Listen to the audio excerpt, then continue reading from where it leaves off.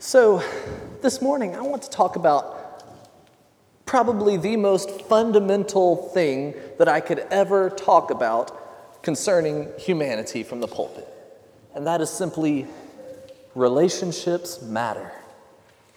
Relationships matter. They really do. In fact, everything that we do, the way that we orient our very lives, they all surround our relationships. And these relationships are broken up into four main categories. Our relationship with ourself, how we relate to ourselves, our relationships with others, the people around us, our relationship with creation, the very things that God has made around us, and our relationship with God. These four categories sum up the main fundamentals of our relationships, and they have a fun little demonstration I brought up with me here, probably the heaviest cross I could find in the church. I'm going to set that right here for a little imagery, okay? These four main types of relationships between ourself, creation, others, and God can be represented within the shape of the cross. So at the base of the cross here, we have ourselves. This is where we are, planted right at the foot of the cross, glancing up at the holy. And then we have one arm of the cross reaching out to others, to the people of the world, the people around us, saying, "You are welcomed." And another arm of the cross reaching out to all of creation, saying, "You matter. I'm going to care for you." And then the head of the cross glancing up toward God. So in the shape of the cross, we have demonstrated the four main types of relationships that we partake in. And so whenever I say that there is nothing that we do outside of our relationships, I really mean that every part of our lives is summed up in one of these four relationships. Your very decision to wake up and come to church this morning was based on one of those four relationships, if not more. Every single decision or action that we do has consideration to one or more of these four different types of relationships. And there is nothing that we do outside of the way that we relate to ourselves, the way that we relate to others, the way that we relate to creation, and the way that we relate to God. Typically, one of those relationships weighs more heavily in our lives, and that's not necessarily a bad thing, but I want us today to give consideration to all four types of these relationships. And this is why the greatest commandment, which we see in our scripture lesson today, this is why the greatest commandments should be considered extremely deeply. You see, Judaism in Jesus' day recognized in the rabbinic literature and the texts of the rabbi that there were exactly 613 different commandments in the Old Testament, what we consider the Old Testament. 613. And so, whenever the leaders of the church, the leaders of the religious societies of the day come forward and address Jesus and ask him to test him, saying, "What are the greatest commandments?" They know that he only has one of 613 different commandments to choose from. And so they want to see, which one's he going to draw on? Is he going to take from the 10 Commandments? Is he going to take from the text of Leviticus? Where is he going to draw his answer from? What is he going to say? And his answer, which we can see is kind of obvious, was also completely unexpected to the leaders of the day. He says, number 1, you shall love the Lord your God with all your heart and with all your soul and with all your mind. And number 2, you shall love your neighbor as yourself. His answer, both obvious and unexpected, is love.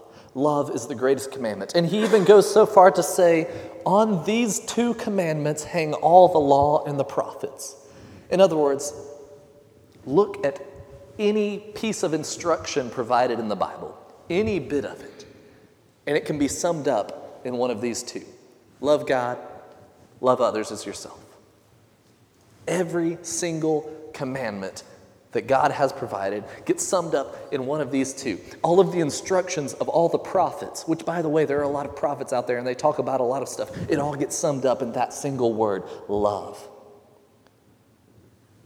And so Jesus just sums it up by saying, love is the most important thing you can do. So as we talk about relationships today, I want us to consider that at the intersection of our relationships with ourselves, others, creation, and God, that the very intersection, the place where these four things cross one another, the very place where Jesus' heart rested for a moment, right there is love. That is the crux of it all. That is the most important thing that we can be considering. And so we can't talk about any other aspect of our religious life, of our church life, of what it means to follow God without talking about the importance of relationships. In other words, relationships matter. Relationships matter for each of us. For one, scientific research goes to show that good, healthy relationships help people live longer, help people deal with stress better, help have healthier habits in their lives, and can even help fight off colds. Fun fact, if you're worried about getting sick, have healthier relationships, simple diagnosis, I guess. Healthier relationships give us the foundation for meaningful life and largely define our identity. In our individual relationships, whenever we're thinking about how we as people, individuals, relate to both ourselves, others, creation, and God, we are basically asking one question. Who do we want going with us on this journey of life? Who do we want with us? You see, life, as it goes, we come to understand is much easier when we're not doing it alone. And so when we have a healthier relationship with ourselves, then we know that we are committed to this journey, that we are capable of going through this. But if we don't have a healthy relationship with ourselves, then we might not be satisfied with the person whom we are taking on this journey. When we have healthy relationships with others, the people around us, then we know that we were not meant to go on this journey alone. However, if we don't have a healthy relationship with someone, then we understand, it becomes clear, that person's not welcomed on this journey with us. When we have a healthy relationship with creation, which I realize can be a little bit ambiguous because it kind of sums up like everything in the universe, and it's meant to, then that means we respect the very grounds that we traverse on in this journey. However, outside of a healthy relationship with creation, we prove that we could care less about how creation has cared for us. And then with a healthy relationship with God, we affirm that we cannot do this journey without God. However, when we lack a healthy relationship with God, then we declare that we feel competent enough to do this by ourselves, which many people come to find out. It's a hard journey if we go it alone. And so whenever Jesus uncovers the greatest commandments, which, by the way, were nothing new, that was very well understood commandments, that just had never been told to them as the greatest before. When Jesus uncovers the greatest commandments, he is asking each and every one of us to consider our relationships. And so that's what I want you to do for a moment. I want you to think for just a moment about the relationships in your life that mean the most to you. Go on, actually think about it for just a second. The relationships in your life that mean the most to you. And I imagine there are a couple of things that come to mind. Maybe God pops in there. Maybe this community in the church. Maybe family, friends, what have you. The reason I'm asking you to consider these relationships is to honestly think about how they impact your life. You see, in the greatest commandments, the first being, Jesus says, love God with all your heart, soul, and mind. To love God means to pursue an intimate relationship with the one who is constantly pursuing us. And so if by chance God popped up into your mind as to a relationship that matters to you deeply, then perhaps you have this understanding that that's what you want to pour into. In addition, though, that very commandment asks us to dive in deeper and to take a look at the little bits of God that are surrounding us in all of creation, those little points in which God said that is good. And so by extension, loving God means also loving that which God put forth for us in creation. Then Jesus dives into the second is like it, or the second is equal to it. to love our neighbors as ourselves. To love our neighbors means to be present and active for them, to intentionally prove how much they mean to both us and God. And so, if perhaps another individual popped up into your head about relationships that matter or a group of people, then perhaps we have this understanding that those people are worth us investing our lives into because they make a difference in our life. But then that commandment stretches a little bit. It's not just love your neighbor, it's love your neighbor as yourself. And so there's this implication that in order to love our neighbor, we must also have this amount of compassion toward ourselves in order to love our neighbor appropriately. And that's possibly more challenging than we give credit for. This isn't selfishness. To care for ourselves is not selfishness. Selfishness is to discount ourselves, to deny, to even say that we aren't good enough if we're overtly selfish. But if we care enough about ourselves, then we cherish ourselves. We take care of ourselves as we would take care of a beloved one. And so, if perhaps yourself came to mind in those relationships that we treasure, then perhaps you're on a path toward an amount of peace within your own life.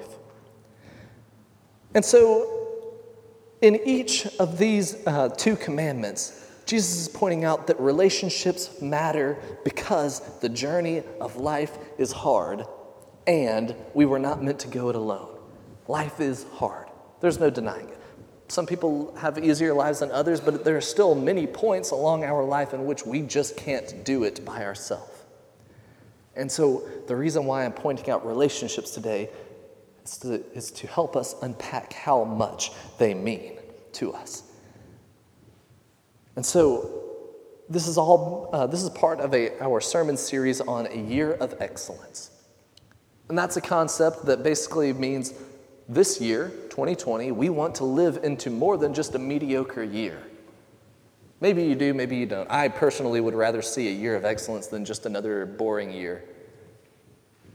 And in order to get into a year of excellence, a year in which is more than just mediocre, a year which means something, then we have to pay attention to these relationships that we have waiting for us in our lives. Our relationship with ourselves, others, creation, and God. This is because we need ourselves, others, creation, and God to go with us if we want more than just a mediocre year.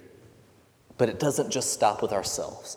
And here's where we really get into the grind. I believe that this year of excellence can also be for the church. I really believe that. I believe 2020 can be a year of excellence for the entire church. The church universal, despite how many rough articles are often out there about the church. For the United Methodist Church, which even though it's facing a great time of testing and a conference coming up that could decide the fate of the future of the United Methodist Church. And for our church here, no matter how you look at our church, I believe that this year, 2020, is going to be a year of excellence for the church. But in order to get there, we have to be willing to focus on relationships. And that is simply because the church is by definition an entity of relationships. The very word itself that we get in the Bible, anytime you see in the Bible the word church pop up, it's the Greek word ekklesia. And while that doesn't actually accurately translate as church, it does translate as the gathering or the assembly. In other words, it implies many individuals coming together to make one unity. That's the church. The church relies on relationships. The church cannot exist without these relationships, and so relationships must become a priority for us. Just as we as individuals need to focus on our relationship with ourselves, others, creation, and God, so too do we as a church need to focus on our relationships within ourselves, with others, with creation, and with God. And so this is once again having us ask the question, who do we as a church want going with us? To go with us. Because this journey ahead of us isn't one that's just, it's not simple, it's not easy. Being the church has a lot of demands with it. It's a call to transform the world. It's a call to actually be something, not just experience something. It's a call to action. And this call to action to transform the world, to live into something more than just being a building, requires community. It requires relationships. It requires that we recognize how important we are to one another.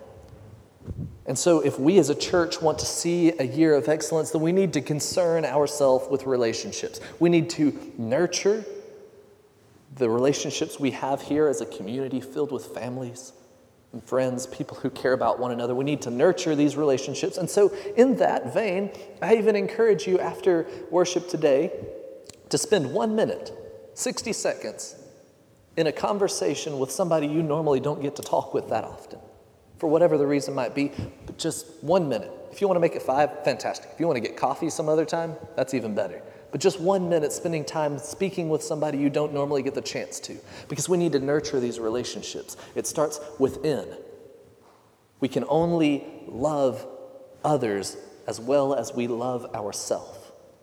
And so we need to nurture these relationships. Then we need to broaden our scope of relationships and reach into the community around us, to recognize that even though Mobile is the most populated area of churches I've ever been to in my life, and I've been to a lot of places in the world, friends, there are a lot of churches in Mobile. Even still, this is also the second most populated city in the state of Alabama. There are plenty of people who are not reached by the church here. Plenty of people who have been burned by other churches who are still looking for that community of meaning. Plenty of people whom we just haven't opened our arms to. Whether it be this complex right next to us, this community here, or up and down Spring Hill Avenue, there's a whole wealth of people there. Or even this street that runs right beside our church in this little squiggly form. People just within feet of our church that we might not have even reached yet. And so we need to be broadening our scope of relationships and reaching out into the community around us in order to build the church as a community of relationships. We need to find greater opportunities to care for what God has given us. Believe it or not, a majority of the commandments, particularly in the Old Testament, have to do with caring for creation in some way, shape, or form. Whether it's care for the animals, particularly farm animals, as an agricultural society, caring for the very grounds that the people owned. There are laws in the Old Testament about how often you should rotate your crops. Commandments about how often you should rotate your crops in order to give the earth time to rest. And now we're not an agricultural society right here in Mobile. If you have some experience with it, then you might understand this. But it's these commandments that let us know that caring for creation around us matters and that it makes a difference. But that could also mean caring for this very building, which was erected based off of the elements of creation. That we are called to care for what God has provided us for. And then we need to dive deeper with our connection with God. And this is perhaps the most challenging of these 4 relationships, because while it may seem like the most obvious when you're in church, diving into a deeper relationship with God demands more of us. It demands that we sacrifice some of our time whenever we live in a very busy society. It requires demanding some of our energy, focusing for a moment on the gentle, soft whisper of God rather than all the noise that surrounds us. It requires something of us. And so we have to be willing to engage with God on this deeper, intimate level that God is seeking us out on. These relationships matter, and the church does not exist without them. And so my question for us today to challenge us is simply, who do we want going with us? Who do we want to go with us on this journey, as a church or as individuals? Because we weren't meant to go on this journey alone. We won't live into a year of excellence alone. So who do we want going with us? I think that if we truly want to answer this question, then we need to look back to the cross.